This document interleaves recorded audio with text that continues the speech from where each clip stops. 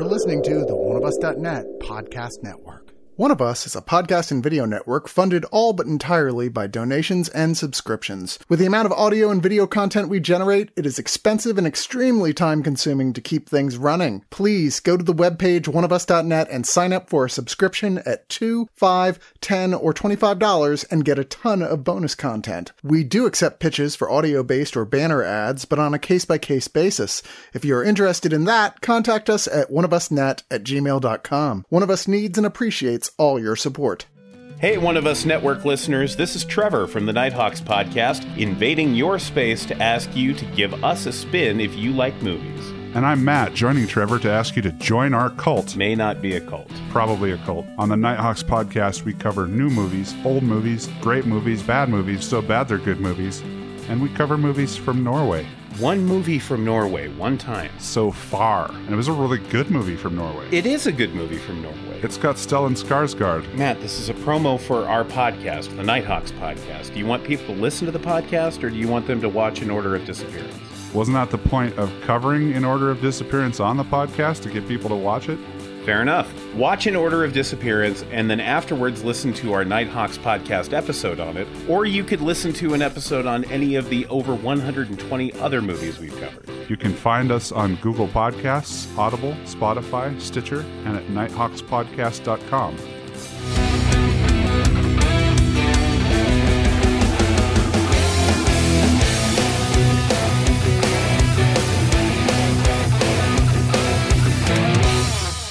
Are you troubled by strange noises in the middle of the night? Do you experience feelings of dread in your basement or attic? Have you or your family ever seen a spook, specter, or ghost? If the answer is yes, then don't wait another minute. Pick up the phone and call the professionals. Call the Ghostbusters. That one is harder to coordinate. Yeah. But yes, But hey, we're here to talk not just about Ghostbusters itself this time around. We're trying to talk about the story of the creation of Ghostbusters. So we're talking about people talking about Ghostbusters. Yes, it's a turducken of behind the scenes in this. So this movie is called Cleaning Up the Town. It is part one of a two-part documentary. This one covers Ghostbusters, and next time they're going to release one called Too Hot to Handle, which will cover Ghostbusters 2. Which, thank God, I love that name of that title. Because what I love about the name of these titles is they don't use the song title of Ghostbusters as Ghostbusters 2. They use the other well-known songs from them, and I appreciate that. The R&B songs. Exactly. So this is made by Anthony and Claire Bueno. I'm sure that's not how you spell it, how you exactly say it, because they're from London. They're a brother-sister duo who in 2007 were originally making a documentary about an American werewolf in London, and they were talking to John Landis, and they're like, hey, John Landis, we kind of want to do Ghostbusters 1. Could you get us in touch with Dan Aykroyd?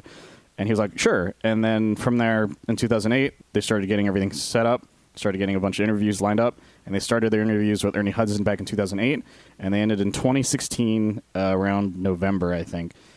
From there, they had to kickstart because they ran out of money, and then they were able to get some funding, and then they were finally able to produce all this stuff, and now it's being released by Chicken Soups for the Souls Entertainment's thing, Screenbound Entertainment. Was probably the biggest surprise of the whole thing. Yeah, very strange. Yes. They partnered with Screen Media, I think, or they're part of Screen Media now. But Screen Media is like a really, really like eclectic indie distributor, and so like it's one of those kind of like Saban or Neon. Like I kind of get, well, not like Neon, but I kind of get like really excited whenever I see a Screen Media. It's like, oh, okay, this isn't. Don't automatically think it's a throwaway title, because they really just go for stuff that's not always obvious. Let's introduce ourselves real quick before we get too far ahead. I am Dr. Spider Mike. I have a PhD in psychology and parapsychology. I have here Rose, whose uncle thinks they're St. Jerome. It's true. I have Frank here, who was blown by a ghost. Yeah, I really was. No, just kidding. But I am wearing my Raise Occult Books t-shirt because Nice, yes, he I is. shop there. And now we have Trevor, and back off, man. He's a scientist. Greetings, everyone. So, yes, we are here to talk about this 2-hour-long documentary, which is one of the most fascinating Ghostbuster documentaries I've ever seen. Not just because it's the only one you've ever seen? Yeah. No, I've seen a couple, to be honest. There's a few out there, but a lot of times they're like behind the scenes footage from like either DVDs or stuff like that. Yeah. And as well as the one in how the movies that made us. There's one on that. Oh yeah. Oh, Where some of this one. information is mentioned in there, but there's a lot of information that's even in that's not in here, and vice versa. But what's amazing about this one is that they talked to every single person, pretty much. They even talked to the guy who's in the crowd with red hair at the ending of Ghostbusters 1. Yeah. For no reason. Like, they really dug into the every scene, every sequence. They're like, okay, who can we get? How is this scene shot? And who's still around that helped make this moment happen? And I that was impressive. That was so impressive the way they did that. Vaguely prominent extra that wasn't Ron Jeremy. Right? Yes. That would have been amazing if they got Ron Jeremy. We got Super Mario himself, Ron Jeremy. No, yeah. So they got the 3 Ghostbusters who tend to talk to everyone. They couldn't get Bill, of course, because Bill doesn't talk to anyone unless you're in a bar in the middle of the night and nobody believes you. And then, whereas they got people like the mayor, the guy who plays Lenny. A few of these people have passed on too. Is the thing. Like Harold Ramis is in this. Like I said, the mayor who played Lenny, I know he passed not too long ago. John Capello. I thought he did pass out. Yeah, pass away. Yeah, a lot of them did, and that's what really makes passed out. Yes, they never woke up. Yeah, Bill Murray wouldn't return their calls, but they're managing to get all these other people who have been dead for years. That's incredible. Yeah, it actually really is. And the thing that makes me sad and also just very love it is the fact that it made me just forget these guys were even gone. Yeah, and it was just it was so sweet. I don't know if it's to the movie's detriment or not, but they don't mention it. It is that is a little bit kind of left detriment. hanging. And I asked this question off mic to Dr. Spider Mike. When was this made? Because it looks like all the interviews are specifically for this production. And Mike, you were able to look up a little production history, right? Yeah, so the entirety of the production history is on the Ghostbusters Wikipedia page. It's for Cleaning Up the Town, Remembering Ghostbusters documentary, if you guys want to look up the entire, essentially, story. It even mentions, when they tried getting Bill. It mentions it even mentions them getting lost on their way to go talk to some of these people. It's kind of amazing. My favorite line is here is they got lost in North Carolina looking for Carhart's home because the cab driver was new and he spent 8 hours on the road. There's so much going on in this, and it's fascinating. They went through a journey to get all of this set up, and that in and of itself would also make a great documentary, to be honest. But I love this thing, and it's what I loved about it is that it even talks about the origins of cleaning up the town. That's not something any of the things I've ever talked about. They even talked to the singer of that. We've heard plenty of times of Ray Parker saying so this is how I came up with Ghostbusters in 20 minutes when I was hungover as shit the night before. And he does it here too, doesn't he? I mean, yeah. But I kind of like that.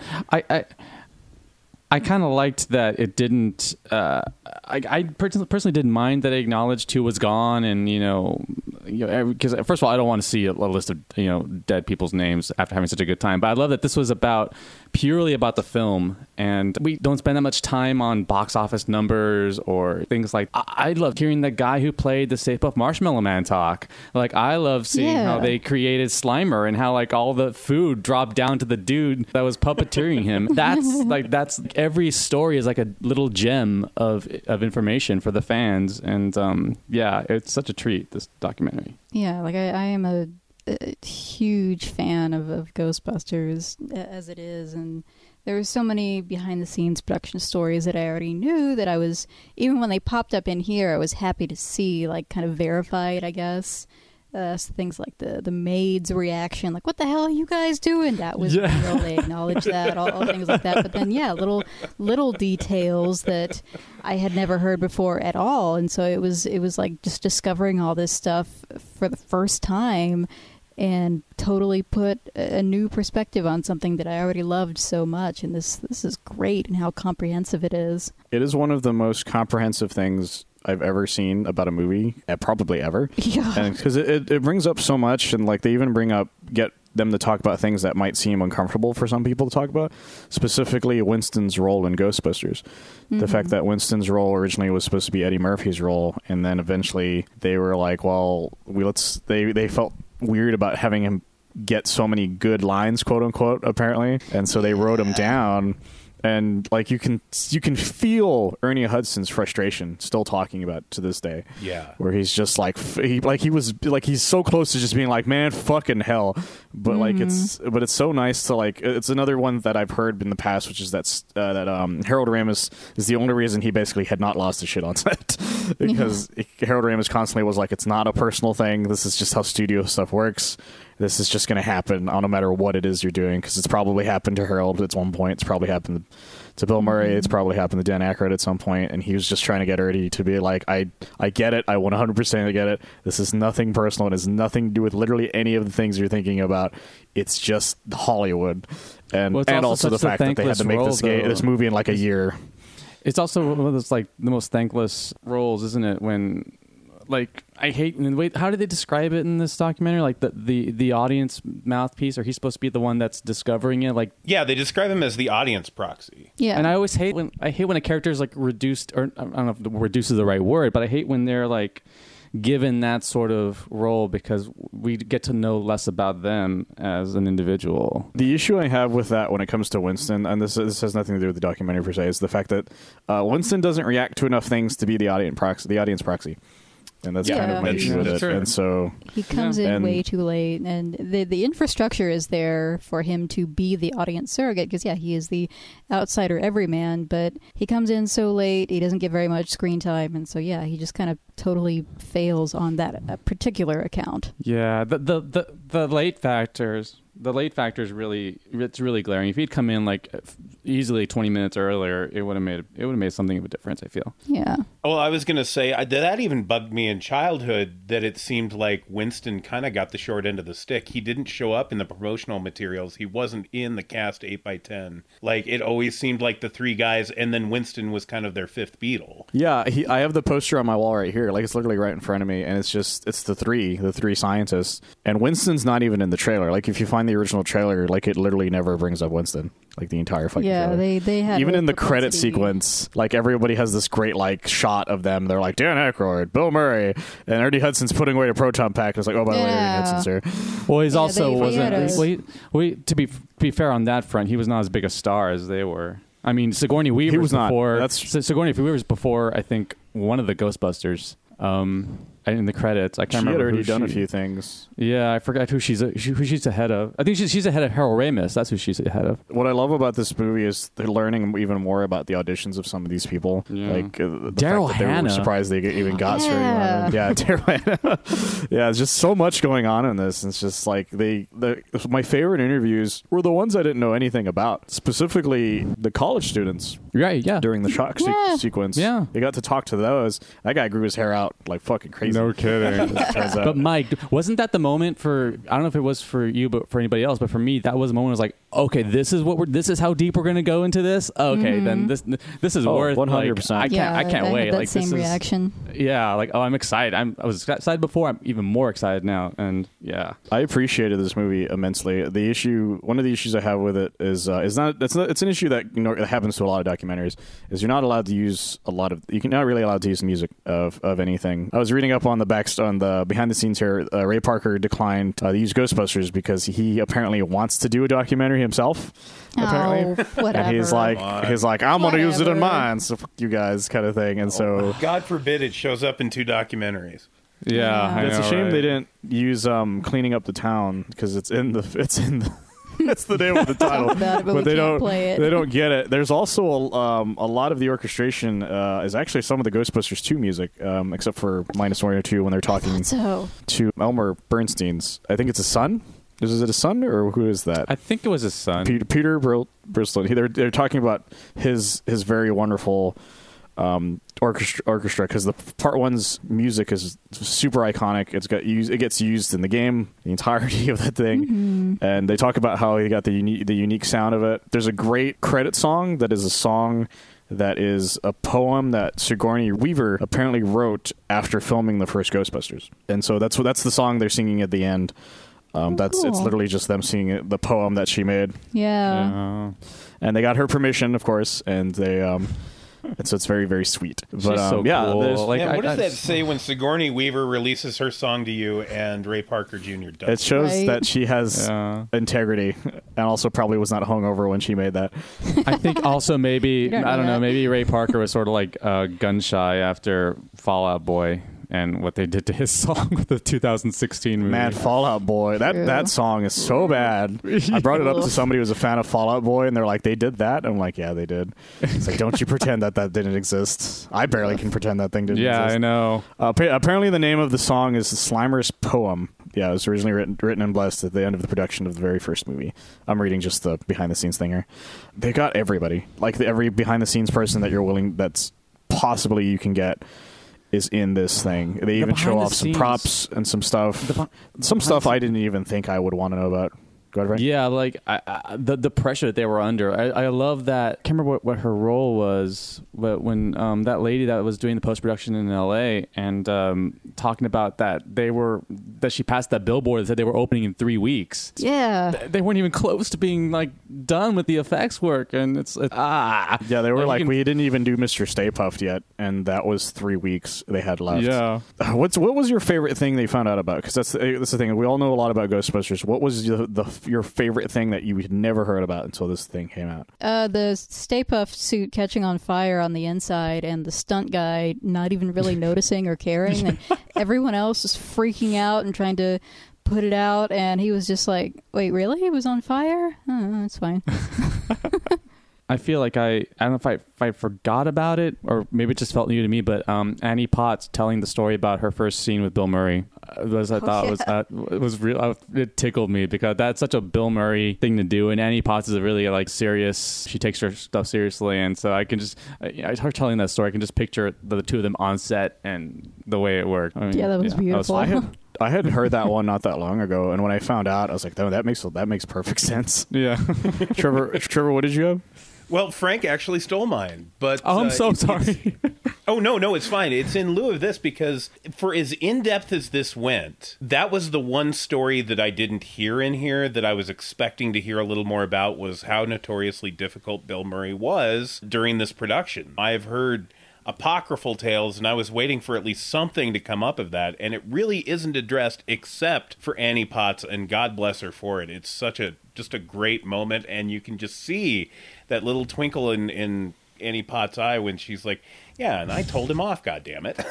Yeah, that was great. There's a handful of pretty good, but tacit, subtle Bill Murray is a total asshole stories peppered throughout this. Of course, most of them are framed somewhat flattering. They don't outright say that, but if you know about him and the way he is, it's like, man, that guy really was a dick.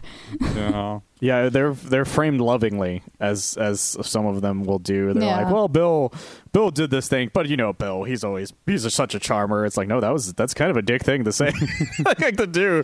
But they still treat him like as you know, one of their brothers, because they all went through this insane thing. It does have that sort of family feel to it, doesn't it? When they're talking about the relationships with each other, and I really like that. You know, I love like hearing Annie Potts tell the story. It's funny because she doesn't say it really with a lot of like bitterness or anger or anything like that. It was just like an anecdote that she remembers about it, and I like that. She doesn't pull the punch either, though. No, she doesn't pull the punch. She's honest. She's a good Southern gal. She's an honest. She also still gives him shit to this day. Yeah, she does. But I like that. I mean, like there's I was talking to Rose before we did this. He doesn't mind working with her, obviously. I mean, they've done interviews and stuff, like the reunion interview for Entertainment Weekly and stuff like that. But I was talking to Rose about this earlier, because thank you for bringing up the Entertainment Weekly thing, because I think it was part of that. Is they're like, how come there wasn't another Ghostbusters? Yeah, made? She calls him out, and Rose calls him the fuck out. It's like, why? That's true, Bill. Why wasn't there another Ghostbusters movie made? And Bill's clearly uncomfortable because she asks, like, yeah, Bill, when is there going to be another Ghostbuster? And he's like, well, when the money's right, Annie. Whatever. Yeah, Bill's a weird dude, and there's plenty of stories about him behind the scenes of many things where either he's a giant douche or he's the exact opposite. Mm-hmm. I would love to run into him in the bar. I would hate to work with him, I think. Yeah, because I've heard the two polar opposites I've ever heard is the one from the most famous of them would be the Charlie's Angel one, where he caused Lucy Liu to cry. That's still unfolding. Like Drew Barrymore was talking about that this week. Yeah, they're still talking. Like, there's more about that coming out as it's progressed, as it's gone on. But I was going to mention that the polar opposite of it that I've heard of him being a very nice person is the fact that he had to keep Gene Hackman at bay when they were making the Royal Tenenbaums. Because Gene Hackman was a giant fucking prick on that set, and Bill Murray always stepped up and basically slapped the shit out of him and be like, fucking quit it. I don't know. I think it'd be more interesting to. I think I'd rather like work with Bill Murray than hang out in a bar with him, because I don't think I'd find him that interesting to socialize with. I would know I'd find him interesting to watch him work, regardless of like what he. There's so much I would like to ask him about, but no one's ever going to get any of that information out of him because he refuses to talk to fucking anybody. Yeah. Like I said, you're gonna have to like corner him and like tie his ass down to get him to answer anything, kind of thing. And that's whereas Dan Aykroyd, you can walk up to him and be like, "Hey, want to talk about aliens for 20 minutes?" and he'll just do it. That's the polar opposites of the Ghostbusters. Yeah. It's literally Ray Stantz and literally Peter Venkman. One could give less of a fuck about what's going on, and the other one won't stop talking about it. Perfect. And that's really the thing about the cast that accidentally works, is that very much of them they get their roles so well, and the movie does a good job of explaining why they got their roles so well. Because I'm just going to explain this real quick for anybody who doesn't know. Ghostbusters started off as a futuristic buddy comedy with John Belushi, Eddie Murphy, and Dan Aykroyd, where they're basically janitors. They're basically the working men, as they say in this documentary. And then it got turned into what it is today. And if you want to know more about it, I would definitely say check out this documentary. Let's move into final thoughts, because I feel like we've talked about as much as we can about this documentary without just talking about what's in the documentary. Because from then, you're just better off watching the documentary. Frank, why don't you start us? Yeah, all I can do is just echo what I've said before, and that I love how expansive this is. This is, I mean, for my money, the ultimate Ghostbusters documentary. I don't think there's one that could do any better job at all. It's hard for a documentary like this because you know what you're going to get into. It's hard to make a talking head retrospective documentary interesting unless you have great stories from your subjects, and you have one after the other. It's always entertaining. I can safely say we're all super fans of the Ghostbusters, and we all came away with stuff that we didn't know before, or fresh perspective in a way. I like that they got everybody. I'm sad that they didn't get Rick Moranis, because I have a crush on Rick Moranis. I have a crush on Louis Tully, and I got a crush on Walter Peck too. I mean, it's understandable. I like the Niles Crane type guy, but yeah, this is great. This was just what you need in terms of like the a warm up to the new Ghostbusters next month. I'm excited for fans to see this, because this is going to be just candy for all of them. So I'm going to give this 10 out of 10 audition tapes of actresses that I wouldn't have minded seeing in the role of Dana Barrett, but I'm glad it's Sigourney, because there's only one Dana Barrett, and it's her. Great. Trevor, go ahead. I think my estimation for this film, my final score, has come up over the course of this discussion, and mainly, Dr. Spider Mike, it's because you mentioned that this is the first part of a two-part thing. Ghostbusters 2 was missed. The Ghostbusters cartoon was missed here. I wanted to see deep dives into those as well. I'm assuming that's what we're going to be getting in the sequel. I'm glad to hear about that. Yes, yeah. Good news that it is confirmed they will talk about the real Ghostbusters as well as in the second one. It's like, how can you do a deep, granular dive into Ghostbusters culture? How can you mention the Filmation cartoon in this version and the dispute over the name and not mention the bookend to that conversation? With that in mind, I am actually, okay, this is actually more complete than I would have given it credit for on first blush, having not read up on it, having not seen the trailer. I hit this entirely cold.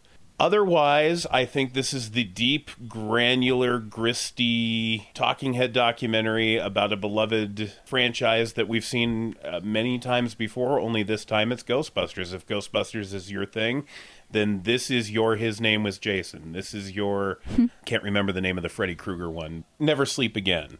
Yeah, that was a great one. Yeah. That was a good one. Here is this deep, granular dive into the thing you like, and you're going to hear some voices from the past that are no longer with us. That was kind of charming and endearing and a little haunting.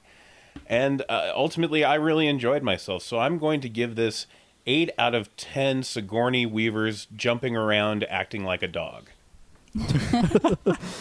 Rose, go on with your final... Yeah, your final thought.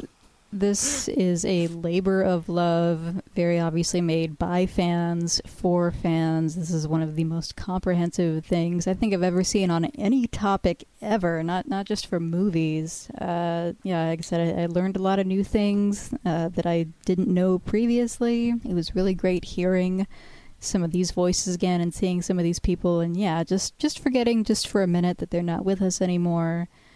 I was a little surprised by the length and that it only talked about the one movie and not really the film's impact or anything. This is strictly a making of the movie itself. I assume that they will go into the impact in the second one. So don't expect any of that going in. It is strictly the inside baseball stuff about how the movie got made. But that alone is fascinating because this movie, as has been proven many times by attempts, later on, that this is something that you really just can't remake this. You cannot recapture the magic and the perfect combination of timing and talent that made the first one, and this just hammers that point home even further. I would have to give it 9 out of 10 phone calls Bill Murray wouldn't pick up. So yes, I love this documentary. I can talk about Ghostbusters forever. This movie can talk about it forever for me, and I love that about it. I can't wait for the second one because, like Trevor said, no one has ever gotten to deep dive for Ghostbusters 2, and I've wanted that for fucking ever. Like, I talk about behind the scenes of Ghostbusters 2. Frank can tell you that I do it constantly. All you have to do is mention Ghostbusters 2, and I will fucking talk about that movie for days. We need to gang up on Chris, because Chris flat out thinks it's a terrible film. And it's unfairly pooped on by people who are just a few years older than us. It doesn't make any sense to me. But there's a thing that that Zach Martin of the Ghostbusters ATX once said, is that the way that you can find out a Ghostbusters 1 fan from a Ghostbusters 2 fan is the Ghostbusters 2 fan loves putting caution tape on fucking everything. And that's Why is that true? That is so true. It's so incredibly true. And we'll so never unsee that. I have to give this documentary 10 out of 10 really long, faraway shots of Bill Murray. Because that's my favorite thing about this documentary. I think I mentioned it earlier, but there's a scene during the credits, because watch the entire credits, because there's a lot of stuff they'll mention in that. There's a randomly scene of them filming what's probably Claire from a distance talking to Bill Murray, trying to convince him to be in this thing. It's the only shot of Bill in the entire documentary, and it cracks me up every time I think about it. But I digress. You guys can find more of us lovely stuff on oneofus.net. You can also find a lot of the Real Ghostbusters and Extreme Ghostbusters episodes on YouTube right now, because they've been posting them constantly. So if you want more Ghostbusters, do that. Ghostbusters Afterlife comes out next month. Till next time, call the Ghostbusters. We're ready to believe you. Our courteous and efficient staff is on call 24 hours a day to serve all your supernatural elimination needs.